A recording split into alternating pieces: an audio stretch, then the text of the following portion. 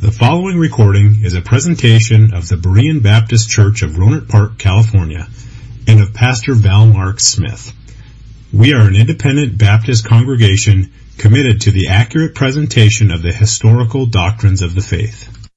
We welcome your visit to our services anytime here in the Rohnert Park area. Joshua chapter 2, beginning in verse number 1. And Joshua the son of Nun sent out of Shittim 2 men to spy secretly, saying, Go view the land, even Jericho. And they went and came into an harlot's house named Rahab, and lodged there. And it was told the king of Jericho, saying, Behold, there came men in hither tonight to the children of Israel to search out the country. And the king of Jericho sent unto Rahab, saying, Bring forth the men that are come to thee, which are entered into thine house, for they be come to search out all the country. And the woman took the 2 men and hid them, and said thus, There came men unto me, but I wist not whence they were. And it came to pass about the time of the shutting of the gate, when it was dark, that the men went out. Whither the men went, I wot not. Pursue after them quickly, for ye shall overtake them. But she had brought them up to the roof of the house, and hid them with stalks of flax, which she had laid in order upon the roof. And the men pursued after them the way to Jordan unto the fords. And as soon as they which pursued after them were gone out, they shut the gate. And before they were laid down, she came up unto them upon the roof. And she said unto the men, I know that the Lord hath given you the land, and that your terror is fallen upon us, and that all the inhabitants of the land faint because of you. For we have heard how the Lord dried up the water of the Red Sea for you when you came out of Egypt, and what ye did unto the 2 kings of the Amorites that were on the other side Jordan, Sihon and Og, whom ye utterly destroyed. And as soon as we had heard these things, our hearts did melt, neither did there remain any more courage in any man because of you. For the Lord your God, He is God in heaven above and in earth beneath. Now therefore, I pray you, swear unto me by the Lord, since I have showed you kindness, that ye will also show kindness unto my father's house, and give me a true token. And that ye will save alive my father, and my mother, and my brethren, and my sisters, and all that they have, and deliver our lives from death. And the men answered her, Our life for yours, if ye utter not this our business.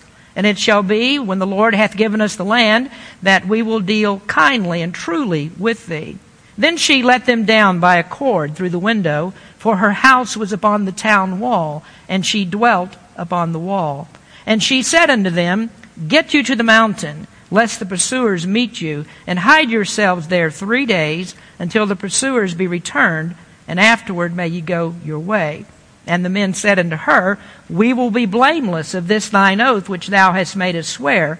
Behold, when we come into the land, thou shalt bind this line of scarlet thread in the window which thou didst let us down by, and thou shalt bring thy father and thy mother and thy brethren and all thy father's household home unto thee. And it shall be that whosoever shall go out of the doors of thy house into the street, his blood shall be upon his head, and we will be guiltless. And whosoever shall be with thee in the house, his blood shall be on our head, if any hand be upon him. And if thou utter this our business, then we will be quit of thine oath, which thou hast made us swear. And she said, According to your word, so be it. And she sent them away, and they departed, and she bound the scarlet line in the window. And they went and came unto the mountain, and abode there 3 days, until the pursuers were returned. And the pursuers sought them throughout all the way, but found them not. So the 2 men returned, and descended from the mountain, and passed over, and came to Joshua the son of Nun, and told him all things that befell them. And they said unto Joshua, Truly the Lord hath delivered into our hands all the land, for even all the inhabitants of the country do faint because of us. Well, I'm going to do something today that we don't do every Sunday. I'm going to preach to you a salvation message, gospel message. We think that there are times that we need to do that. I mean, we're always talking about the gospel of Jesus Christ, and every time that we get into the pulpit, we have to be reminded of that. But we're going to speak specifically on that issue today. So I'd like you to take your Bibles and open them to Joshua chapter 2. We're very happy to be in church on Mother's Day. We love to think about mothers and honor mothers. We are to honor our fathers and mothers, as Scripture says, but we ought not to forget that the primary purpose of why we're here today is to honor our Lord and Savior, Jesus Christ. And today that's what I want to do with the message. We want to honor Christ by looking at this Old Testament text where we find a very unexpected salvation, just a very unusual one that pictures the sufficiency of God's grace to save even the worst that is among us. And I don't think that we should really have a hard time seeing this if we see ourselves as God sees us, because there is none of us that's too good that we don't need to turn to God and ask Him for salvation.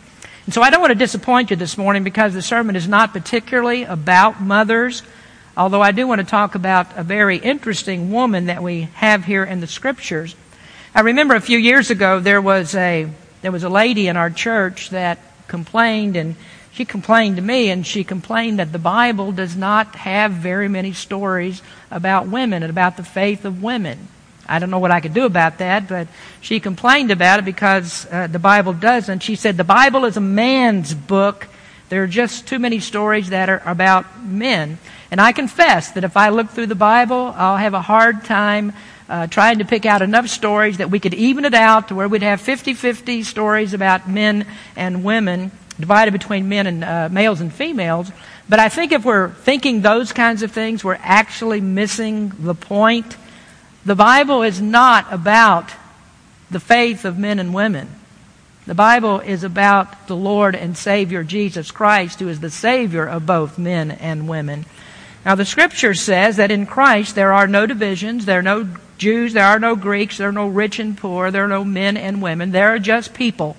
There are people that need to know the Lord, all kinds of people that need to know Jesus Christ.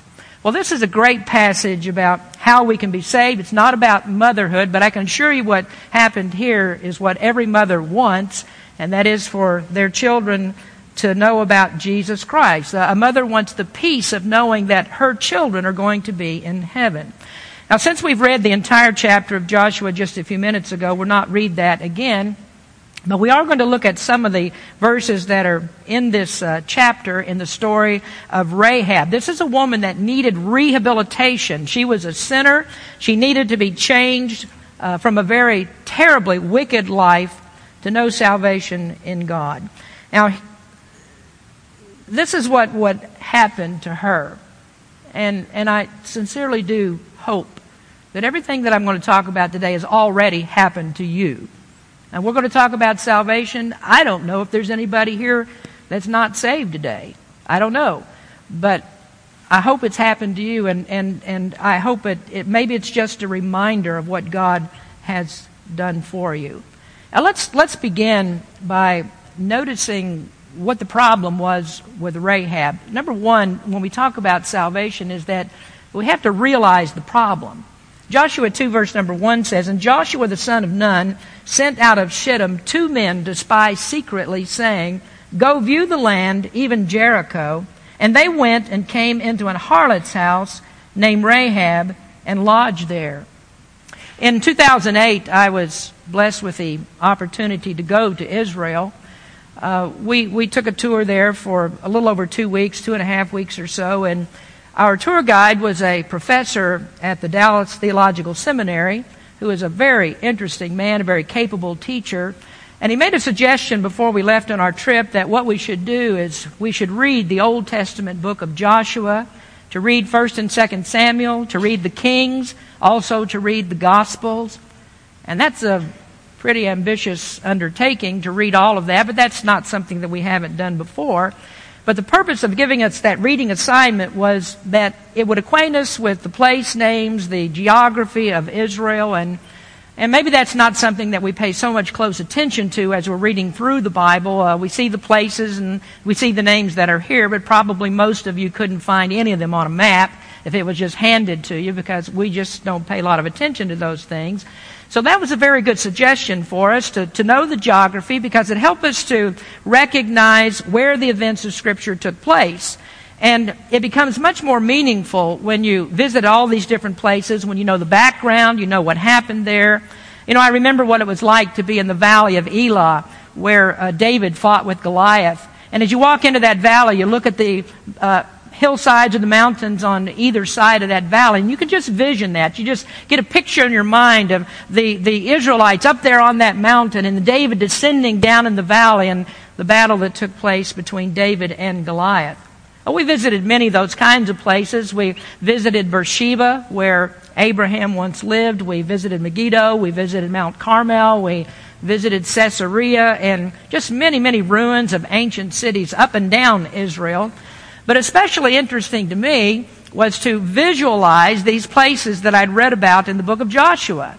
There were cities that Israel conquered. It's places where they drove the Canaanites out of that land, and they destroyed many of those cities and took possession of many others. We saw Hatzor, that's in the north. That was the main city of that area. And then, of course, we visited Jericho, that's towards the south, and we saw where they dug down and uncovered the walls that had fallen down. And although I'd read Joshua many, many times, I was probably just a whole lot like you, that sometimes we really can't get it into our minds why that God was so harsh on the people that lived in Canaan. Why was God so demanding about this? Why did God insist that Israel should completely destroy everyone there, all of the people? I mean, He often told them, what you have to do, you got to go in there and you must destroy every man, woman, and child. All of them must be killed. Why didn't God say to Israel, what you can do is you can just move in with them, make yourself comfortable there, just settle down, be at peace with the people that are in Canaan, and you know what you really need to do is try to win them to the Lord. That's not what God said to do. Total destruction of women and children is what God said, and that's really hard for us to take. It's hard for us to understand why God says leave none of them. And so we try to reason that out, and it's tough for us, but we really do accept that. Well, we accept it because we're believers in God. We know that God is righteous in all things that He does. We do believe that God is always right, but we have to confess we don't really understand that very well. And I don't think that I got the full picture of why God said to do this until I visited those ancient cities. And what we saw in some of those places simply defies imagination. Archaeologists have uncovered things. In that Canaanite culture, it was so desperately wicked that it came to the place that God was completely fed up with them. And there comes a time when God stops all gracious influences. There's a time when God says that I'm not going to put up with this any longer. In the book of Romans, Paul describes that. He says that the wickedness of men can become so great that what God does, He gives people over to a reprobate mind.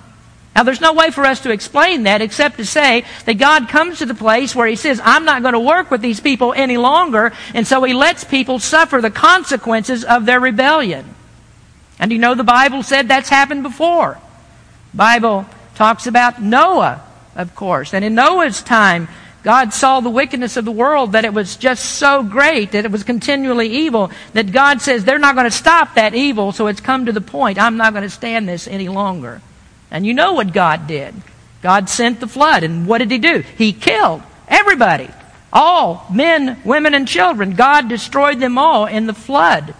And you remember that when the flood was over, that God said He was never going to destroy the earth again with a worldwide flood.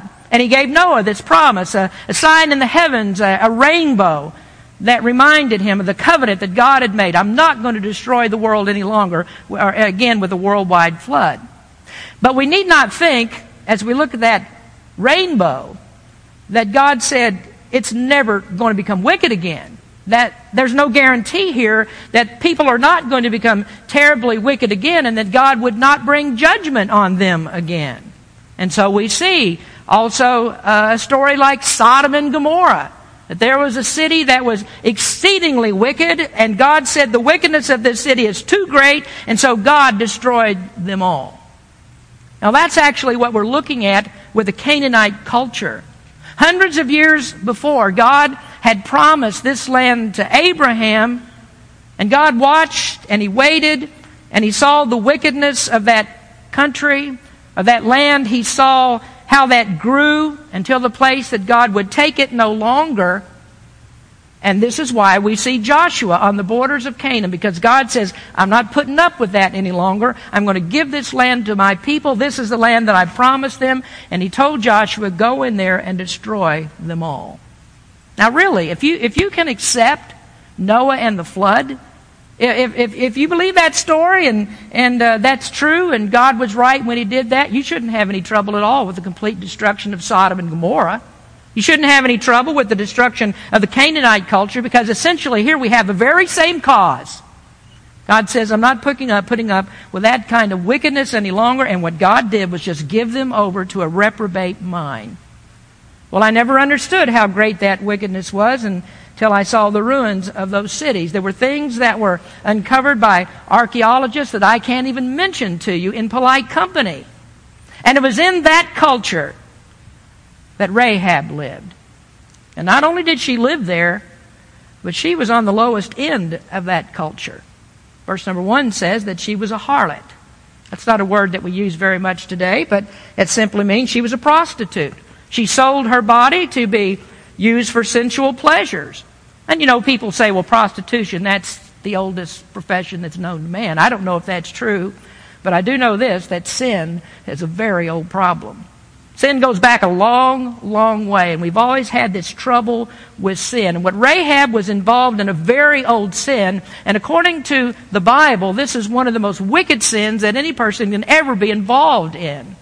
In Canaan, prostitution even became a part of their religion. This is a part of the worship of their heathen gods. It's part of the ritual of serving their gods. So Rahab was at the bottom of a society that's already completely bottomed out. So God was ready to destroy this culture. Rahab was among the lowest of the low. And if we're prone to sit in judgment on people, and we're going to choose what the worst sins are, then I think we have to give Rahab her due. And we have to say that she was truly a woman that needed rehab in the very worst way. Now Rahab's story, though, is utterly remarkable, because what we can't do is make sense in our own human reasoning of the sudden change that took place. What makes Rahab different? Why should she change when all the rest of the people that were there knew the same things that she knew? They knew about what Jehovah God had done. Why did she want to change? I mean, she's like Noah in this sense that Rahab and her family are the only ones that make it out of the place alive. Why her? Why did she change? Well, we see this is a problem for Rahab. She's a wicked woman living in a wicked society, but then something happened to her. Something just totally changed her. One day there are 2 spies that show up at her door, and that's an opportunity to change her life.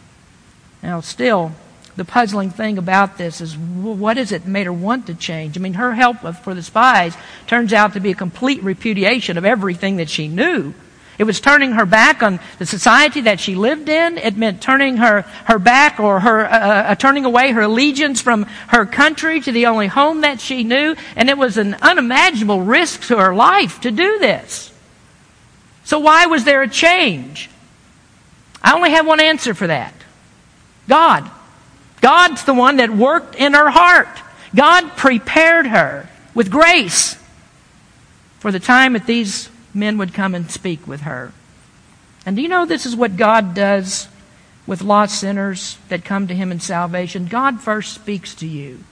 You don't do it on your own. You don't decide these things on your own. And when God opens up your eyes to the truth, when He makes you realize that He has provided a way that you can turn from your sins, when He opens up that understanding, that's when you want to do it. That's when you want to turn away from your past. That's when you want to get rid of it. It's when you repent of your sins. You place your faith in Christ and you say, God, I don't want to be a part of this wicked society any longer. I don't want to live like this any longer. But I want to be identified with your people. Now that's the problem that Rahab had. She is a sinner. She's the lowest of the low in a very terrible society. Now next I want to show you what needs to be done. Secondly is that we are to recognize God's power. Now let's look at verses 9 through 11 again. And she said unto the men, I know that the Lord hath given you the land, and that your terror is fallen upon us, and that all the inhabitants of the land faint because of you. For we have heard how the Lord dried up the water of the Red Sea for you when you came out of Egypt, and what ye did unto the 2 kings of the Amorites that were on the other side Jordan, Sihon and Og, whom ye utterly destroyed. And as soon as we heard these things, our heart did melt.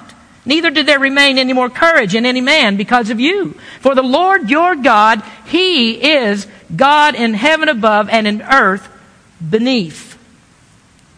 Let's rewind the story 38 years. 38 years before this, Israel reached the border of Canaan. They were at Kadesh Barnea. Moses did the same thing that Joshua did in this text. He sent spies over into the land to find out what they were up against. Moses sent out 12 spies, though, and there were 12 spies that went, 12 came back, and there were 10 of them that came back with a message of doom and gloom. And the men said, it's impossible for us to take this land. There are giants that live in the land. There are 10 of them that said there are great walled cities that are there. There are places like Jericho. 10 of them said these are people that are warlike people. These are people that have a military that's greater than ours. Those are people that have chariots of iron. We can't conquer that land. 10 of them said we can't do it. If we try to go in there, we're going to be killed. But 2 of the spies said, it's not really a problem. We're well capable of taking this land. Let's don't wait. God's on our side. Let's go in and let's seize God's promise. And you know who those 2 spies were. Those were Joshua and Caleb. They had confidence in God. But the report of the others was too great. Their objections were too much. The fear was too much. And so the people agreed with the 10 and not with Joshua and Caleb. So the counsel of the 10 was followed. And for punishment, because they didn't trust God, God said, you're going to have to wander in the wilderness for 38 more years. But we notice here what Rahab said. She said, we heard how that your God dried up the Red Sea. We heard about how you crossed on the dry land. We heard about how God brought all of those plagues upon the Egyptians. We heard how you destroyed 2 kings on the other side of the Jordan. Those Amorite kings. And did you know this? That Jericho was also an Amorite city. We've heard what you've done to Amorites. Well, she heard. In fact, the whole city heard. And she said, because of that, our hearts melted. Isn't that strange that Israel would not go into Canaan because they were scared to death of Canaanites? And at the same time, the Canaanites were afraid of them. Rahab's faith turns out to be even greater than Israel's faith, because she actually feared God's power and believed God's power more than they did. Now, this is so important for you to get, because for your life to change, you have to realize that God does actually have the power to change it. And I've heard so many excuses. Some people think that what they've done is just too bad. Some people are ashamed of what they've done, how they've lived, and they can't believe that God would ever save them. But you see Rahab? You see what her life was like? Her culture, the culture itself, the whole place is doomed. God's done with them. There's only one family here that God wanted to save. Now, God specially is taking the worst and making their lives over, and God never lacks the power to change anyone, even the one that's worst among us. Isn't that what Paul said?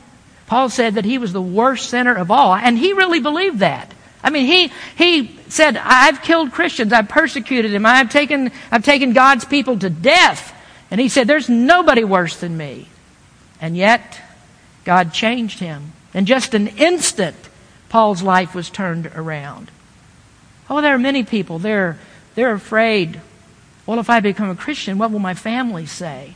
How am I going to deal with my family? Sometimes a family is just deep into Catholicism, or they're Muslims, and they think, what is my family going to do if I turn away from the bondage of a self-righteous religion and I trust Jesus Christ alone to save me? My family's going to disown me. They won't have anything to do with me, and so they become afraid. And what they would rather do is to wander in the wilderness of unbelief.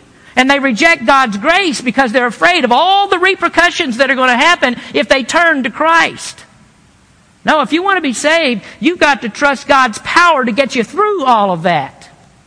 You know, I don't think that a mother would want anything more than for her children to be in heaven. And oddly enough, did you know this? That it might mean that you have to go against Mama's religion to get there. You might just have to turn your back on Mama's religion because it's wrong. And you need to come to Jesus Christ in faith. Well, Rahab was a really, really bad woman. But we read in Hebrews 11 that she was actually one of the greatest examples of faith we have in Scripture. By faith, it says, she hid the spies. Why? Because she trusted God's power to protect her. And God will do the same for you. Hebrews says, the Lord is my helper. I won't fear what man shall do unto me. So you can't be afraid of what your family and friends are going to say. You can't be afraid of what your wife is going to say, your husband's going to say. What you have to do is weigh that fear against God's protection. What God can do for you. Weigh your fear against that. And then also remember, what does God do to those who don't trust in Christ as Savior? So what must you do? Well, you have to recognize God's power to change you. Now, thirdly, you also have to reach out for God's provision. Now, maybe you have come to the place that you say, well, okay, preacher, I realize there is a problem. I am a sinner. I ever told a lie? Oh, yes. Yes, I've lied. Have I ever thought any evil thoughts? Yes, all the time. Was there ever lust in my heart? Yes, I've got that too. Did I ever desire to have what others have, and I'm jealous of them, I'm envious of them? And you say, yes, that's also my problem. Have you ever taken God's name as a curse word? Yeah, I've done that too. I've blasphemed God. Now, you may understand all of that, and you might admit that, but you can't stop there. Not just with the admission of it. You have to reach out to God. You have to ask God for His mercy and the provision of His grace. Now, in the 12th and 13th verses of this text, now therefore, Rahab says, now therefore, I pray you swear unto me by the Lord, since I have showed you kindness, that you will also show kindness unto my father's house, and give me a true token, and that you will save alive my father and my mother and my brethren and my sisters and all that they have, and deliver our lives from death. Well, what did Rahab know? She knew her death was coming. No matter how strong the walls of Jericho were, these men are going to go back to Joshua. And in just a few days, they'll return with a band of Israelites, and they're going to descend on this city, and they're going to destroy it all. They will devastate it. She believed that because the stories of Israel's God, those were legendary. From the day that Israel walked across the Red Sea, these people were terrified because they knew that one day God was going to show up at their door. They believed that. They knew that. Rahab knew it, and she didn't want to die. Her day had come. All these men are sent from Jehovah God, so there's no doubt in her mind. She says, will you save me? Now, I've got some bad news for you. The day of your death is coming. It's not a question of if you're going to die. It's just when are you going to die. Someday, God is going to show up at your door. And without Jesus Christ, you're doomed. There's no hope for you. You might be just 15 years into your life. You might be 38 years into your life. 38 years of wandering without God. You may be 60 years into your life. I know this, that the day of your death is coming. We don't know when. It's uncertain of the day, but we know that it is coming. Old and young alike die. It doesn't matter what you think about that. You know you're in that number. And do you know this, that there is actually no one that doesn't have a sense that there's something after death? You know, people that don't believe in life after death don't come by that naturally. Oh, you got to be educated. Educated wrongly, of course. You got to be educated to believe that there's no life after death. And so people are always wondering this, what is life going to be like after? What is it like after I die? Is it going to be worse? Is it going to be better? And I can tell you that if you refuse Christ, it's far worse than you can ever imagine. There isn't any hope outside of God's mercy and grace. Rahab knew that. She had one choice. I got to do this. I got to plead with these men to save me. Will you show me mercy? Will you save me? Now, there weren't any of the Canaanites that could save her. None of them are capable. Their religion's not capable. She could no more be saved by their religion than you could be saved by any of the world's religion, because there is only one Savior. There's only one way to be saved. There's a broad way to destruction, the Bible says, and yet you hear this all the time. Oh, there are many paths to get to God. You just choose the one that you want to take and choose the God that you want to serve. It doesn't really matter. All paths are going to the same place. You're going to get there sooner or later. But the Bible says that all other paths are Canaanite religion. All of them are Canaanite religion. All other ways are ways of destruction. And Jesus is very narrow-minded about this. He doesn't tolerate any other ways. Oh, how many times are we accused of being narrow-minded when we say that salvation is exclusively in Jesus Christ? When we say that, we don't do anything other than repeat exactly what Jesus said. So, how did Rahab know the way? How did she know the way? Only God reveals that. Remember when we were talking last week about Peter's confession in Matthew 16:16? When Peter said, "You are the Christ, the Son of the living God," and Jesus said, "You didn't find that out on your own. Flesh and blood didn't reveal that to you. My Father revealed that to you." And remember we talked about the thief on the cross? How in the world did he change his mind when that other thief was hanging there and heard the very same things he heard, saw the very same things he saw? How did he believe, this one thief believed, that Jesus was truly a king that could take him into paradise when he died? How did he believe that? Well, there's no explanation except God reveals it. God showed him. So here, Rahab believed because God revealed himself to her. And do you know this? When God shows the way, that he never refuses anyone who takes that way. Whosoever shall call upon the name of the Lord shall be saved. And that's what God says we have to do. That's what Rahab did. She said to the spies, "Save me, protect me, promise me you'll show favor to me." So she asked to be saved. And God says that's what you need to do. You have to admit that you're a sinner. You must repent of your sins and trust Christ to save you. But let's look at another thing here just a minute. And that is that there are those who say that, well, that's the end of the matter. You just say you believe. That's fine. That's all that you really need to do. Now, for sure, we do believe that God's grace saves us.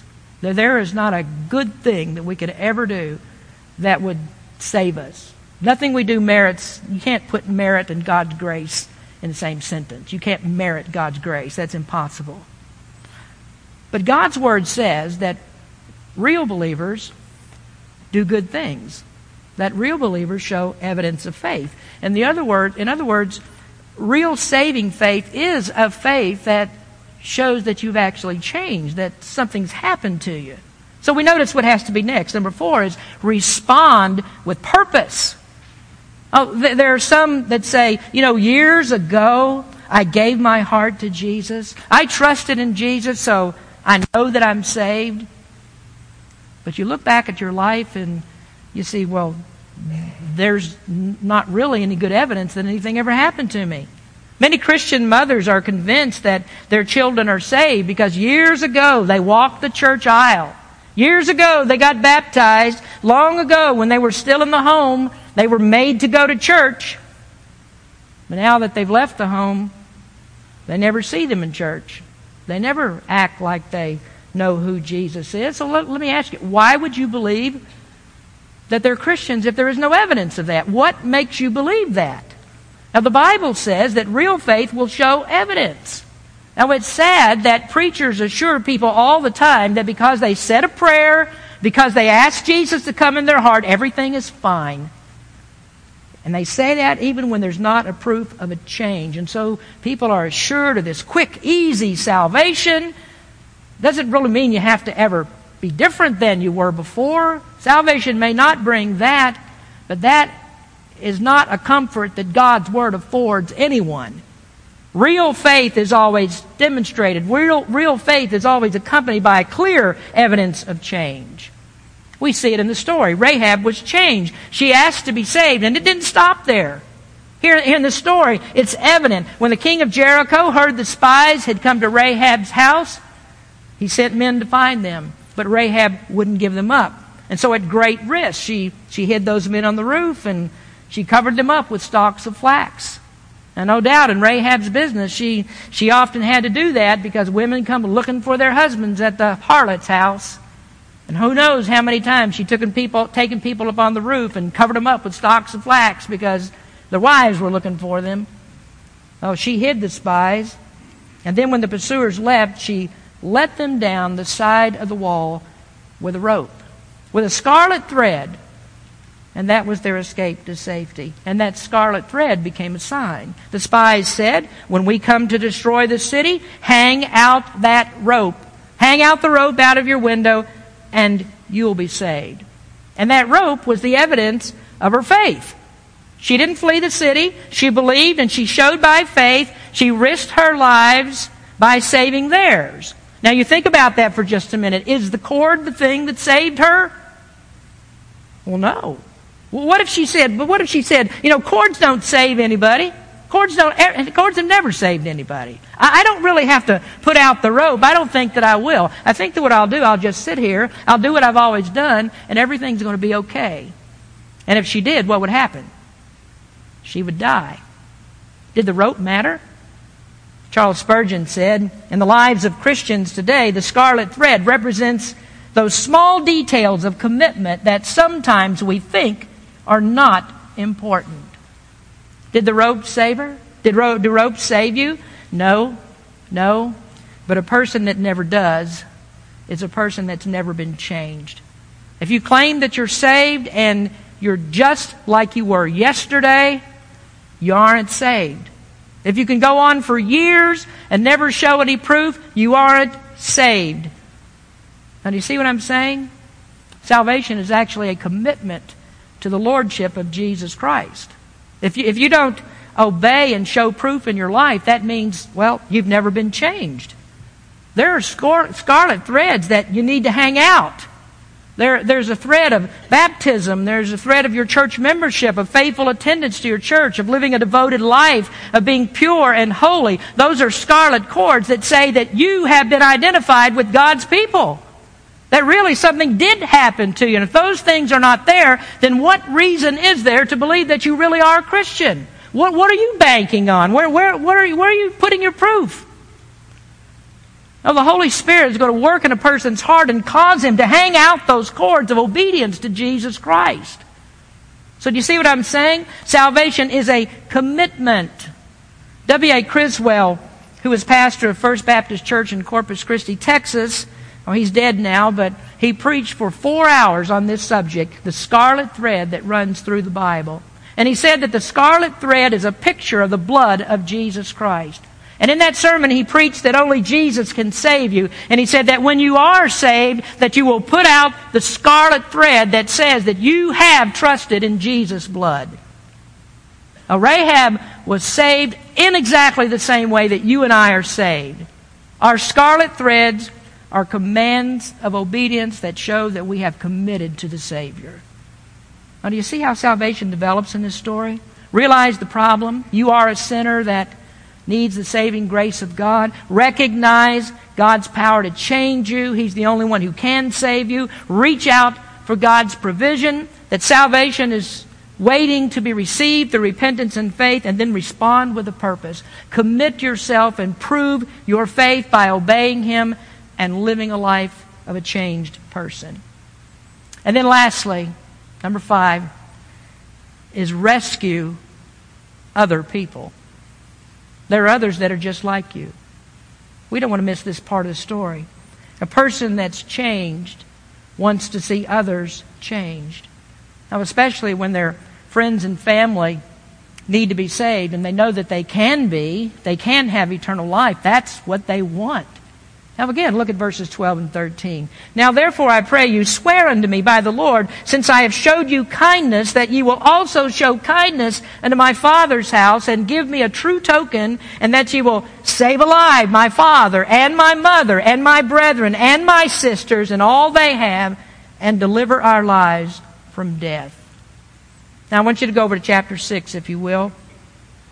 This is what happened on the day that Jericho was destroyed. For 6 days, the armies of Israel marched around the city. Every day they went around one time. Then on the 7th day, they went around 7 times. Look at verses 16 and 17. And it came to pass, this is chapter 6, and it came to pass at the 7th time, when the priest blew at the trumpet, Joshua said unto the people, Shout, for the Lord hath given you the city. And the city shall be accursed, even it, and all that are therein, to the Lord. Only Rahab the harlot shall live, she and all that are with her in the house, because she hid the messengers that we sent. Now you go down to verses 20 through 25. So the people shouted with the priests, blew with the trumpets, and it came to pass when the people heard the sound of the trumpet, and the people shouted with a great shout, that the wall fell down flat, so that the people went up into the city, every man straight before him, and they took the city. And they utterly destroyed all that was in the city, both man and woman, young and old, and ox and sheep and ass with the edge of the sword. But Joshua said unto the 2 men that spied out the country, Go into the harlot's house, and bring out thence the woman, and all that she hath, as ye swear unto her. And the young men that were spies went in, and brought out Rahab, and her father, and her mother, and her brethren, and all that she had, and they brought out all her kindred, and left them without the camp of Israel. And they burnt the city with fire, and all that was therein, only the silver and the gold and the vessels of brass and of iron, they put into the treasury of the house of the Lord. And Joshua saved Rahab the harlot alive, and her father's household, and all that she had. And she dwelleth in Israel unto this day, because she hid the messengers which Joshua sent to spy out Jericho. Now Rahab did not say to the spies, Be sure you save me. Be sure that you protect me, and I'll protect you. She said, I have a father, I have a mother, I have brothers and sisters. Save us all. Now, do you understand that that's another way of showing that you are actually a true believer in Jesus Christ? That you love the souls of other people? A real believer is just serious about what happens with unbelief. A real believer has been given a vivid understanding of hell. Hell is a place of awful torment. A real believer knows that, a place of fire and brimstone, and a real believer wants to save his family from that awful place. Real believers know what they have been saved from. Do you understand? Salvation is being saved from God's wrath. God's punishment is perfect justice, and salvation has no context at all unless you consider sin and punishment. And when you understand that, there's no way that you can sit next to Mom and not wonder, is she going to be saved from hell? Now, as much as you love Mom and as sweet as she is, if she doesn't trust Christ, you won't see her in heaven. And that's what Rahab faced. She had a family that she knew would die in the destruction of Jericho. The wickedness was too great. God was fed up. Well, how much did she understand about eternal punishment? I don't know. I don't know how much she understood. I do know that she expected to receive the same benefits that Israel received, as she believed. She knew the consequences if she didn't for her family. She knew what would happen if she doesn't change from the worship of idols to serve the living God. Because she said, For the Lord is God. Your God is the Lord. He's God in heaven and earth beneath. How much did she understand? Well, she knew enough to understand that Israel's God saves from destruction. Isn't that right? Now, we understand this a lot better in our time. She had no Bible to read. There was no evidence she'd ever seen any of God's commandments. Now, we know Moses was dead and he had completed the Pentateuch by that time, but there's no proof that she'd ever read it.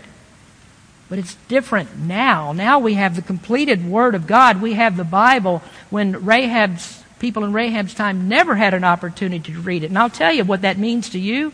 It makes you more responsible than the people that lived in Canaan. Do you understand that? As wicked as their culture was, they hadn't heard what you know. You know way more than they know. And you are far more responsible than the people that lived in Canaan. Oh, there's eternal punishment, the Bible teaches. And it can happen to our loved ones. It can happen to us. And that might be a real bummer for me to tell you that on Mother's Day. You may not want to hear about punishment in hell. Not for Mom. But I've told you, this is not Mom's story. This is about Jesus. It's about the subject of salvation. My subject today is that your whole family needs to be saved. That the best Mother's Day gift that can ever be given is to have a whole family assured that one day they're going to live in the glories of heaven. So Rahab said, save my mom, save my dad, save my brothers and sisters. And what is the point of the message? That it doesn't matter who you are. It doesn't matter what you've done. God saves the worst of sinners. And this world is headed for a time when God is going to give it all up to destruction. Did you know that? There is another time coming when God says the wickedness is going to be too great and I'm going to give it all up to eternal destruction. So God's not always going to give you an opportunity. God's not always going to be tolerant any more than He was in the days of Noah or in the days of Canaan. Now we read the story and we think, well, surely there must have been some good people in Jericho. There had to be somebody that likes to help others. There had to be somebody that's worth saving. Somebody there must be a compassionate person. And so we would think that what Joshua would do is send spies into Jericho and tell them, now you be sure and you go find all the good people. Because we don't want to destroy all the good people with all the bad people. There weren't any good people. There was nobody there worth saving. And the same is true of us today. There is none of us worth saving. All of us are bad, and God is just biding His time for complete destruction. But I do have good news, and that is we're not there yet. God still saves people. Here and there, God lifts some people out of their terrible depravity. He changes them, makes them completely new, and ready to receive the blessings of heaven. And I wonder, are you in that group? Or are you treasuring up wrath against the day of wrath? Rahab received tremendous favor from God. The best that can be said of her we find in Matthew chapter 1, and that is that she was in the ancestry of the Lord Jesus Christ. Rahab's name is among the names of all the people that were rehabilitated.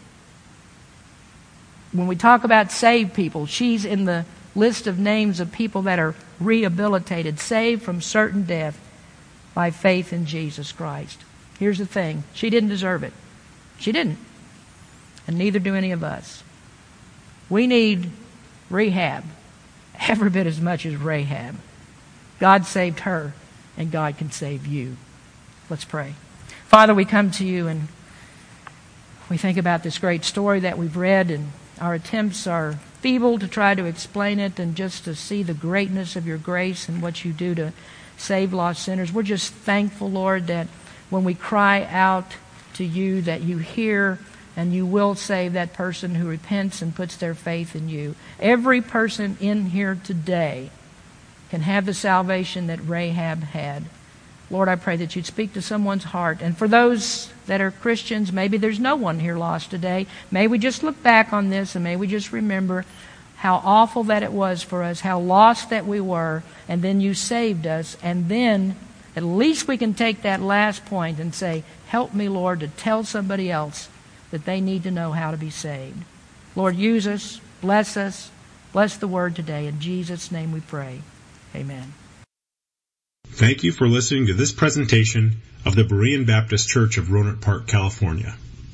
If you would like further information about our church, please feel free to call us at area code 707-584-7275 or write to us at Berean Baptist Church, 6298 Country Club Drive, Rohnert Park, California, 94928.